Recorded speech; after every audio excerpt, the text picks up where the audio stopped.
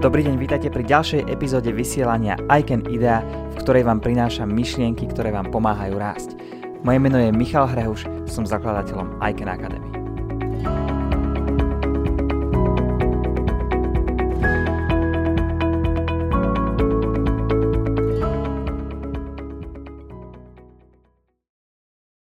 Ak sa vám niekedy stalo, že ste odložili dôležitú vec na neskôr a potom sa vám to vypomstilo, že ste to ľutovali alebo dostali ste sa pod tlak a stres, tak pozerajte ďalej, pretože vám poviem o 3 otázkach, ktoré vám pomôžu zbaviť sa práve toho stavu, kedy máte chuť niečo odložiť na neskôr. Volám sa Michal Hrehuš, som zakladateľom I Can Academy a predtým, ak vám poviem o tých 3 otázkach, tak chcem, aby sme rozbili tento mýtus, čo to vlastne tá prokrastinácia je, to odkladanie vecí na neskôr. Pretože veľa ľudí má predstavu, že to znamená, že sú leniví. Prokrastinácia rovná sa lenivosť. On je taký lenivý, odkladá to, robí to iba, keď má už nôž pod krkom na poslednú chvíľu, on je lenivý. Ono to nie je o lenivosti, pretože ja poznám veľmi veľa naozaj usilovných ľudí, ktorí vedia efektívne pracovať. Ale aj tak niekedy odkladajú veci na neskôr. Poznám takých, ktorí sú majstrami v odkladaní veci na neskôr a pritom sú usilovní. Ono to nie je o lenivosti. Ak sa vám to niekedy stalo, nemusíte mať zo seba zlý pocit, že by ste boli leniví alebo lenivá. Pretože to nie je o tom. Prokrastinácia, to odkladanie vecí, znamená nerozhodnosť. Je to nerozhodnosť.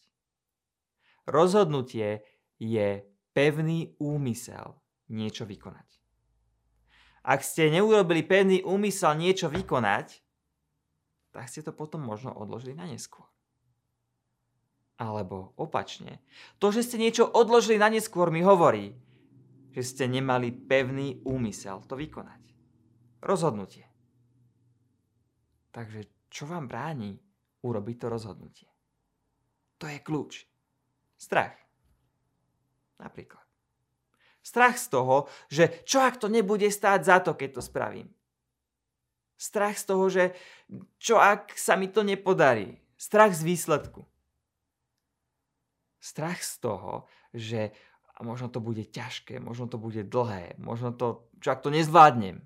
Strach z toho procesu, z toho konania, z toho, keď to máme vykonávať. Alebo je tam možno strach z toho, že niečo stratíte. Čo ak to spravím, nebude to stať za to a ešte aj niečo stratím. Často je s tým spojený nejaký strach.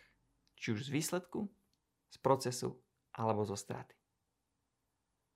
Ďalšia vec, ktorá vám bráni urobiť to rozhodnutie a ísť do tej veci, o ktorej viete, že naozaj by bolo dobre to spraviť dnes alebo hneď teraz a neodkladať to na neskôr, pretože sa vám to vypomstí, pretože to bude znamenať veľa stresu, ale aj tak to odkladáme. Tým druhým dôvodom je, že máme tam spojenú nejakú neistotu. Možno nevieme presne, ako to urobiť. Možno si nie sme celkom istí, že je to niečo nové pre nás, čo sme ešte nikdy nerobili. Možno to budeme musieť naštudovať a máme predstavu, že to bude veľmi zdĺhavá vec. A nie sme si jednoducho istí. Je tam spojená nejaká neistota. A tretia vec, prečo ste neurobili to rozhodnutie, pevný úmysel vykonať to, je, že vám tam chýba nejaké rozhodnutie.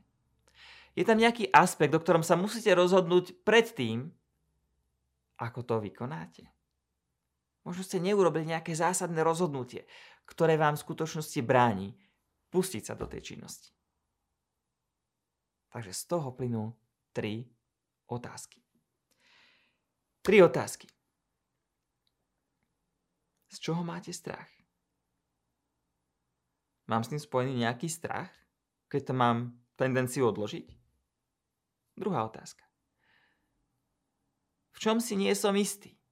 Kde mám neistotu? V čom tkvie moja neistota? Prečo to chcem odložiť? A tretia otázka. Potrebujem urobiť nejaké rozhodnutie? Je tam niečo, na čo sa musím pozrieť a urobiť zásadné rozhodnutie, o ktorom si nie som istý. A preto to jednoducho odkladám? Vidíte, ako prokrastinácia nie je lenivosť? Prokrastinácia má svoje dôvody a toto sú 3 z nich. Strach, neistota a nedostatok rozhodnutia. To, že ste nespravili rozhodnutie niekde vnútri v tom procese, ktoré vás teraz brzdí a ktoré vám bráni pokračovať ďalej. Preto uvedomte si svoje strachy. Pozrite sa na ne z očí v oči. Keď začnete čeliť svojim strachom, tak často zistíte, že ten strach zmizne. Keď začnete robiť často veci, do ktorých sa vám nechce, pretože máte s ním spojený strach, keď ich budete robiť znova, tak si na to zvyknete, až ten strach zmizne. Ak je tam nejaká neistota, ak neviete presne ako, tak si spravte čas na to, kedy zistíte ako, kedy si to naštudujete. To bude prvý krok a potom vás to pustí ďalej. Ak je tam nejaké rozhodnutie, ktoré potrebujete spraviť, pretože to jednoducho stojí na nejaké kľúčové veci a musíte sa rozhodnúť, či ísť spravo alebo vľavo, alebo dopredu, alebo dozadu, tak spravte to rozhodnutie. Niekedy potrebujeme urobiť rozhodnutie jednoducho tam, kde sme, s tým, čo máme. Niekedy sa už nedá získať viacej informácií. Niekedy už ďalšia informácia nebude to, čo preklopí misky váh na jednu alebo druhú stranu. Niekedy sa nerozhodujeme medzi dobrým a zlým. Niekedy sa rozhodujeme medzi dvomi super možnosťami a len zvažujeme v našej hlave, sa snažíme vykonštruovať model, kde jedna možnosť je tá absolútne najlepšia, tá druhá možnosť je tá horšia a snažíme sa zistiť, ktorá z nich je tá absolútne najlepšia, ale možno máme prvé a druhé najlepšie riešenie, ktoré vôbec existuje. Aj keď si vyberiete to zlé, aj tak si vyberiete druhé najlepšie. Ak potrebujete urobiť rozhodnutie, urobte ho.